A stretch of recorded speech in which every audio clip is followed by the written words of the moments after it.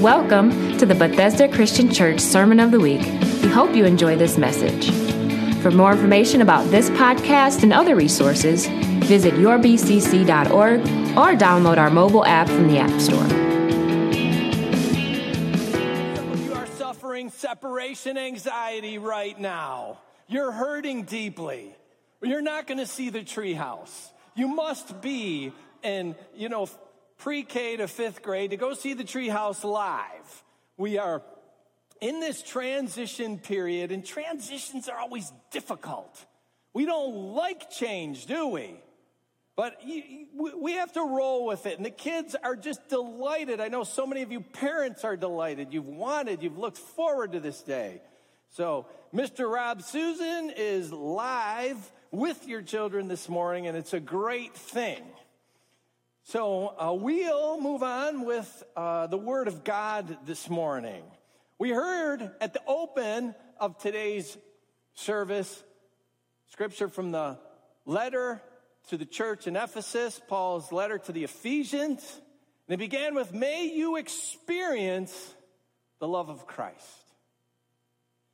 That's somewhat a theme today, love. And the love of Christ, the love of God that works in us and is to be exemplified in us. And as I get there, I want to ask you to imagine something or get an image in your mind. I want an image in your mind before we get underway. Have you ever met someone who has been so compelled, so single-mindedly focused, so driven on something, you might just say, they're on a mission. Look out, get out of the way. That person's on a mission. Things like that. We heard Brother Barry up here this morning saying, I just have to worship. Don't we just have to worship? It's got to come out of us. That's something that's compelling. We can't help but doing it. Perhaps you know someone like that, or you could think of someone from the past, someone from history, a composer, for example, who just had that opus in them and it had to come out. They worked so diligently on it, or perhaps an artist, a sculptor. They had this image in their mind, and tirelessly they worked day and night to sculpt that rock until the image they had came out of the rock. Or maybe an inventor. Think of an inventor perhaps like Thomas Edison. It said that Edison worked over 3,000 theories on the incandescent light bulb, and then thousands and thousands of filament tries to get a lasting bulb. He kept at it for years. He didn't sleep but a couple hours a night because this had to come out of him. There are famous people. They've done great things. They've done great works, whether it's been in music or art, mathematicians, scientists, authors. You might think of tailor or a seamstress that just they've got to sew, things like that. Their craft is just burning within them, and it's bursting, and it's got to come out. Can you picture such a person? Maybe it's even someone you know. Maybe it's you. You're just compelled to do something. You have this single-minded focus. Keep that image in your mind. Keep that image in your mind as we continue this morning in our life application from the Gospels, in the New Testament, specifically the Gospel of Matthew. We've been in the Sermon on the Mount, where Jesus is delivering this great message to a crowd of Galileans, ordinary, everyday people. He's teaching them things they hadn't heard before. Jesus was presenting to them an entirely new way to consider God's word and God's laws. The people were amazed at his teaching. They hadn't experienced such clarity and authority, and Jesus commanded authority, and he had captured their attention. And here at the end of Matthew chapter 5, where we're at today, I want to share with you the closing verses of Matthew chapter 5.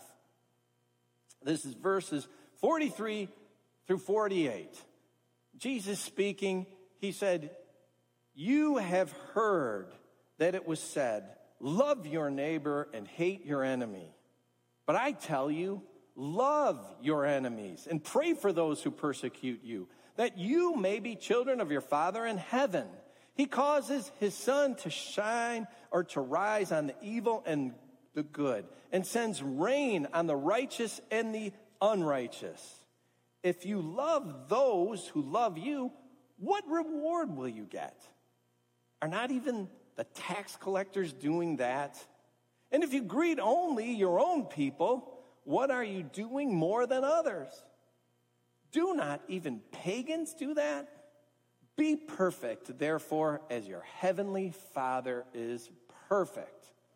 And that closes out Matthew chapter 5. Once again, Jesus is flipping the common teaching of the Jewish religion of the day, the Pharisaical teaching. He's turning it on its head. And it's no coincidence that this follows what we heard about last week when Pastor Barry was preaching about vengeance. If someone hits you, give him the other cheek. If someone takes your shirt, give him your coat too. Don't resist the evil person, Jesus said. Then Jesus took it a step further. Love that person. You've heard it said, love your neighbor and hate your enemy. Love your neighbor. That's scripture. Yes, that was written in the scripture that those people who are listening to Jesus had. The third book of their Bible, which is our Old Testament, Leviticus chapter 19, verse 18, it says, love your neighbor as yourself. But it didn't go on and say, hate your enemy. No, that wasn't there, but it seems that it had been added by perhaps the zealots of the time, perhaps others who loathed being under the thumb of the occupying force of Rome. There was the Roman taxation. There was the arbitrary Roman justice. There was Roman intrusion into nearly every aspect of life. Love your neighbor, but hate that enemy. Hate the one that's just making our lives miserable. And then here's Jesus, living in that same society, and he says it completely differently. I tell you, love your enemies. Pray for those who persecute you. Remember, Jesus was speaking to a crowd that understood persecution. They understood those who were unwelcome in their life, the unjust and the wicked enemy who had occupied their land and wielded power and control over their lives. Love them? Pray for them? That's way easier said than done, Jesus. That first century audience, though, it wasn't really very different than us. It was everyday people, regular folks. Jesus' words apply to us as well. How can we love those we just don't want to love? Enemies, people who hurt us. Before we get to that how-to, the practical application, let's consider some of the way that Jesus explained this statement, love your enemies and pray for those who persecute you. Jesus expounded on it. I'll repeat verses 46 and 47. If you love those who love you, what reward will you get? Are not even the tax collectors doing that? And if you greet only your own people, what are you doing more than others? Do not even pagans do that? Loving your friends, loving those you call your own, being hospitable, welcoming those who are near and dear to you, loving someone because they give you just a great reason to love them. That's entry-level love. That's on par with the world. That's tax collectors and pagans, Jesus said. But Jesus expressed an altogether new way beyond the way of the world, beyond the tax collectors, beyond the way that they just love and welcome only their peers. Jesus said, love those you really have no desire to love, the unlovely. They may hurt you. They may have persecuted you. And Jesus said, greet them, love them. That's his directive. And I know it's easier said than done. How can we apply it? How can we put this into practice in our lives? Let's think about how Jesus addressed what motivates such love. And if we understand that, then the how-to, that falls easier into place. Jesus used one of the most basic motivational words there is. It's just a foundational motivational term, and that term is reward. If you love like the tax collectors, if you love like the pagans, what's the reward? Not much, really. You love those who love you. There's really not so much incentive to motivate loving more, loving deeper. But Jesus, he spoke of an explicit reward for love the way that he described it, the way that he put it out. Why should you love your enemies? Why should you pray for those who persecute you? That you may be children of your Father in heaven. Loving your neighbor, that's tax collector kind of love. Love your enemy. Love your enemy and you're a son. You're a daughter of God. And there is no better reward than that. No better reward. So, applying this in our life, remember your reward. Remember your reward. Here in Matthew's gospel, in this that we call the Sermon on the Mount, it's in Matthew chapter 5, where in Matthew's record, it's the first time that Jesus described God as Father. And it's not just a figure of speech that Jesus is using here. Jesus is making this grand revelation that we, mere humans, can be children of God. That's a big deal. It was a big deal to that first century audience.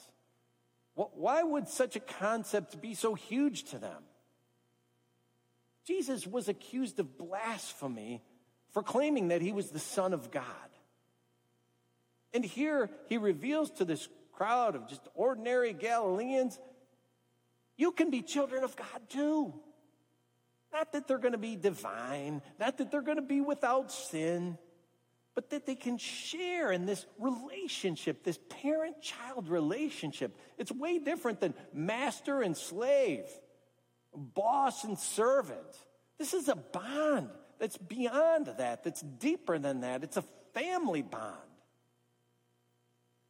A bond that it makes this relational connection between us as individuals and God the Creator. That's huge. That's big. And we know, we have this great blessing of hindsight.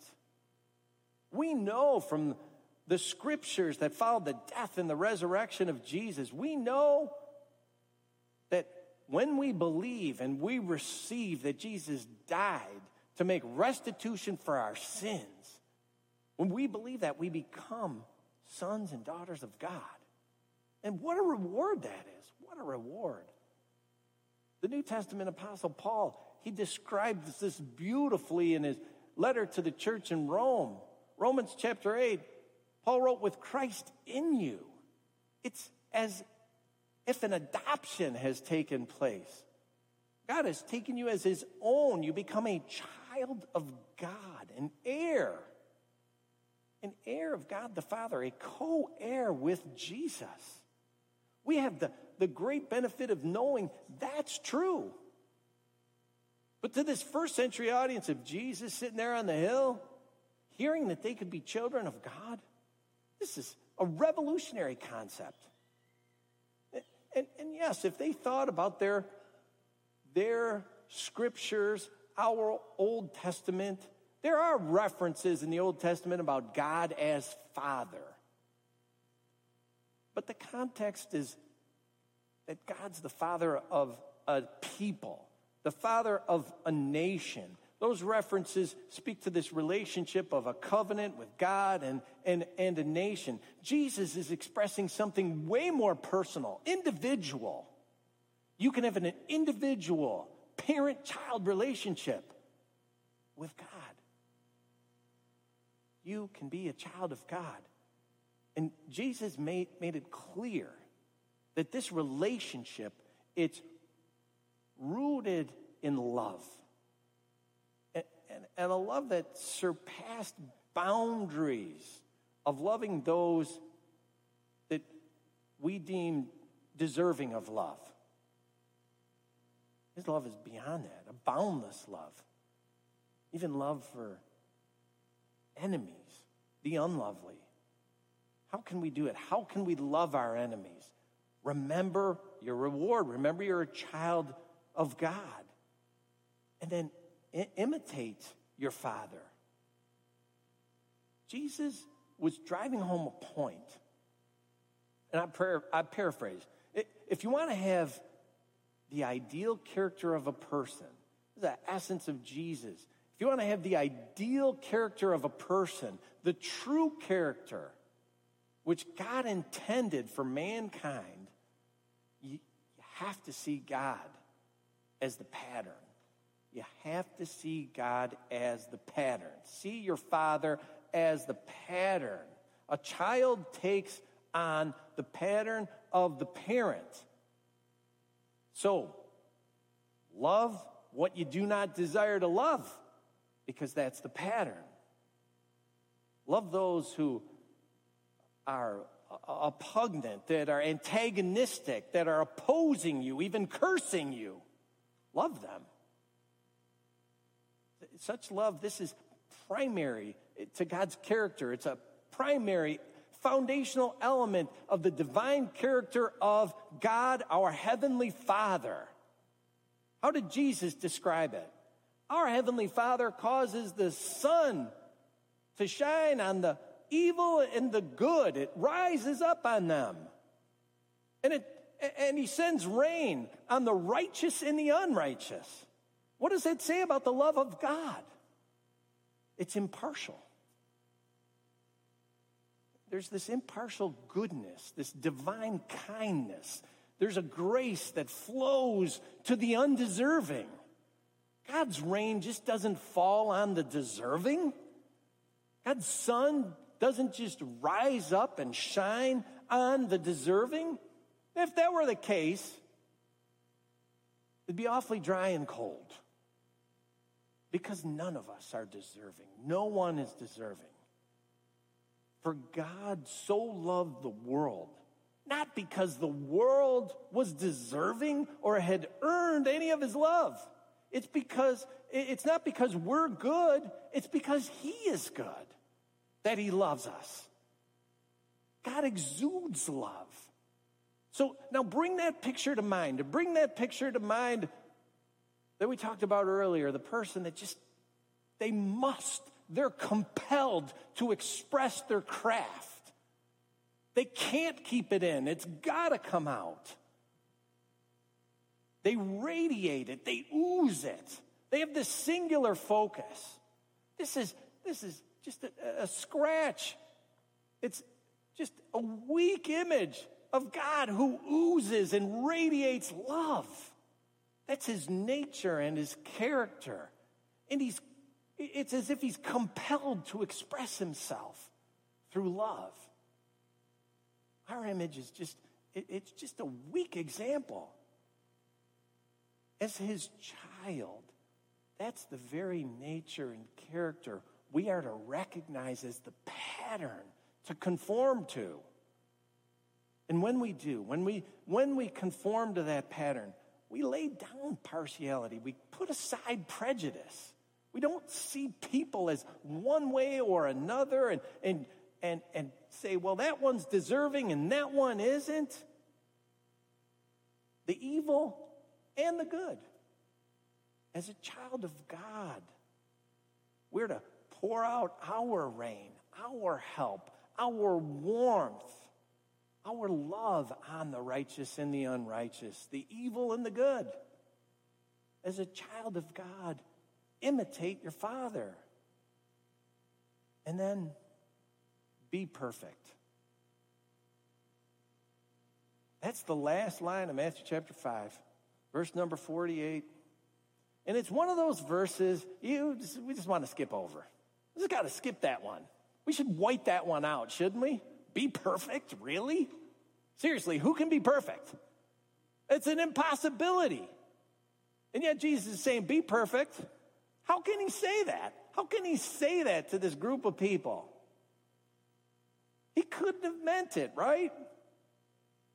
I'll never attain perfection. I know that.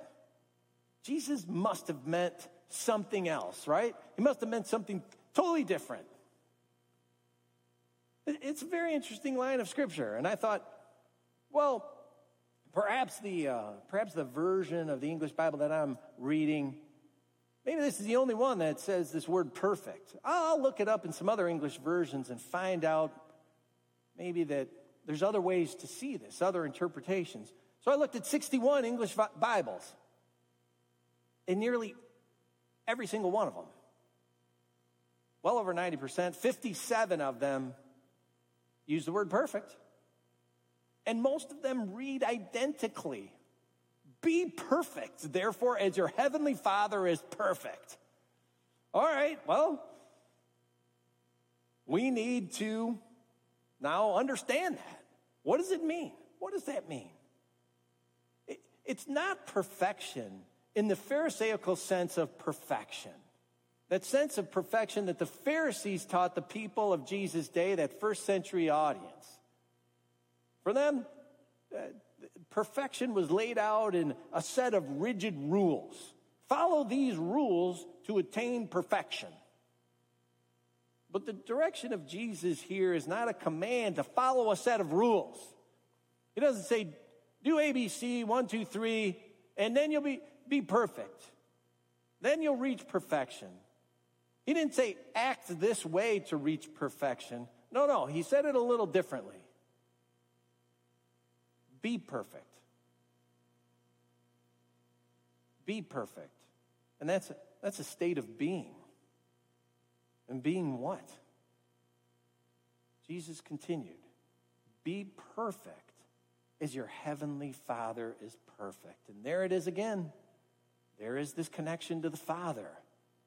Jesus isn't saying act like God. He's saying aim to be like God. Be godly. Not a conformity to a set of behavioral criteria, but aspiring to a state of being. How can that come about for us? How could that be? Jesus said, as your heavenly Father is perfect. That relationship, that reward wording there is presented again. The father and child relationship, that implies patterning. It implies being like your parent, your father. There's a similarity in nature and character. Pattern yourself after your heavenly Father. Jesus is repeating this. He's doubling down on this image, and it's this reward image. Pattern yourself after your Heavenly Father who's perfect. He's not commanding sinless perfection, but an ambition, a determined aim to be more godlike. Our goal on earth, it's not happiness. It's holiness. And that's entirely different than happiness. Holiness, aiming to be godlike. Be perfect as your Heavenly Father is perfect. Jesus is saying, be like God. Not perfect in the sense that we can be all-knowing, that we're unfailing as God is unfailing. No, but that we imitate God. Remember that He loves the unlovely. He forgives the undeserving. Even some that we might say are unforgivable. Christ Jesus is declaring a pattern for us here to imitate, and that's God's nature. God who makes His sun to shine on the good and the evil. And He lets His rain fall on the righteous and the unrighteous, the just and the unjust alike. That being the case, why bother? If the rain falls on the unjust and the sun shines on the wicked, why bother? Right? Why don't we just be wicked? Eat, drink, and be merry. Tomorrow we may die. God's rain and His sunshine pours on us if we're wicked. Why do we need to even deal with this Jesus? Because God's perfect love, be perfect, God's perfect love is not without justice. Yeah, God's love is poured out on the unrighteous. That's true. It's poured out on the wicked, the just and the unjust. Yet the wicked will not inherit the kingdom of God.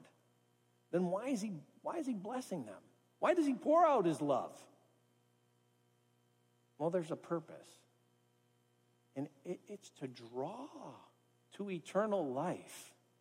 You know what I'm glad of? I'm glad that God loved me when I was undeserving.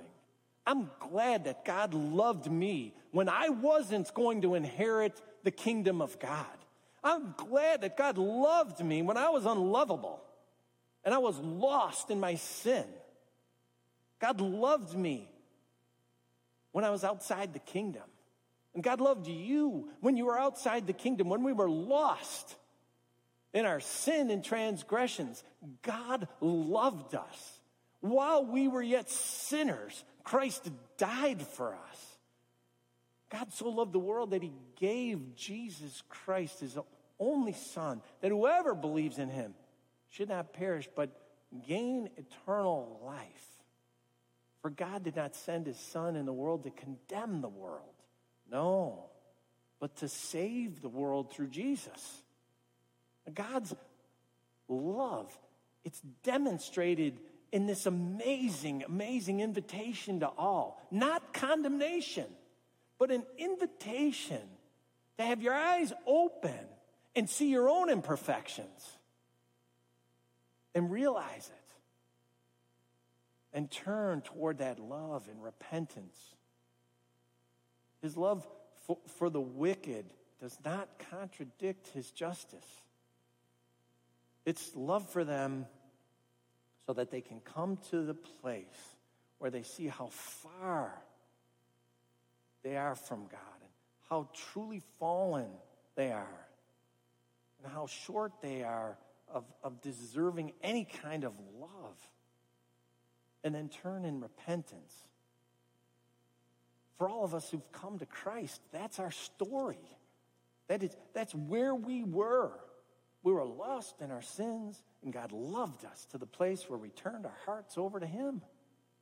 And that's the image of the Father in the parable of the prodigal son, where the son demands his inheritance, and the Father loves him and just gives it to him. He lavishes his inheritance on him, even though the son rejects him and leaves.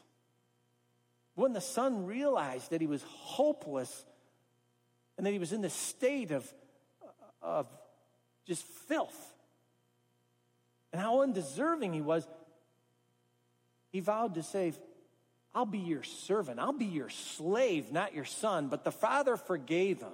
The father welcomed him back. The father put a ring on his finger, had a great banquet for him, and said, you're my son. Not my servant, you're my son. The wicked do not inherit the kingdom of God, yet God expresses his love to the unjust that they might turn from their wickedness and repent and come into the kingdom of God. And Jesus summons us all to love like that. Be perfect as your heavenly Father is perfect. So today, tomorrow, later this week, this month, as you encounter someone else, as you encounter others that may see things vastly different than you, it might be the pandemic policy, it's causing issues, political opinions, cultural norms and notions. Some may unload on you because your stance on these things is totally different than theirs. Or they might just be ornery people. They just might be disagreeable. They might not like you for all sorts of reasons. The way you dress, the way you look, the way you talk, the sound of your voice. They're harsh, they're hurtful, they're condescending to you. And when that happens, when you meet that person today or tomorrow or sometime in the future, will you bless them or curse them? Will you welcome them or reject them? Will you pray for them or forget about them? You going to give them some warmth or turn the cold shoulder? Christians, you are children of God. Follow the pattern of your Heavenly Father. Be perfect as your Heavenly Father is perfect. And that doesn't mean you become a doormat. It doesn't mean that people just walk all over you. You turn a blind eye to injustice. No, it shows you're a child of God. It shows you have an eternal reward. Keep that in mind to inspire you. To inspire you to imitate your Heavenly Father and His perfect love. And know this, we're never going to be perfect in this life in the sense of sinlessly perfect, unfailing. It's something we aim for. It's something we strive for. And when we pass over to the next life, our perfection is found in one and only, and His name is Jesus Christ, the divine Son of God. Humanity and divinity were united in Jesus. He was and He is the only perfect human. And when our time comes to stand before Almighty God, if we've rejected Jesus, God's going to see us for who we are. You see all those imperfections, everything about us. But if we've believed that Jesus Christ is the Son of God, that He gave His life to save us from divine justice, then God's going to see the perfection of Jesus in front of us. And that's an amazing gift. God will see us as He sees Jesus. We're co-heirs with Him. And that's the pinnacle. That's the height of God's love. He gave His only Son to be in our place. But we have to come to that place of repentance and receiving God's loving gift of His Son. Let's keep that in mind as we go out into the week. Let's stand and pray as we close our service. Remember God's love. While we were yet sinners, Jesus died for us. Can we imitate His love? Can we set down some of these things that have caused so much just tribulation, issues, trouble? even in the church.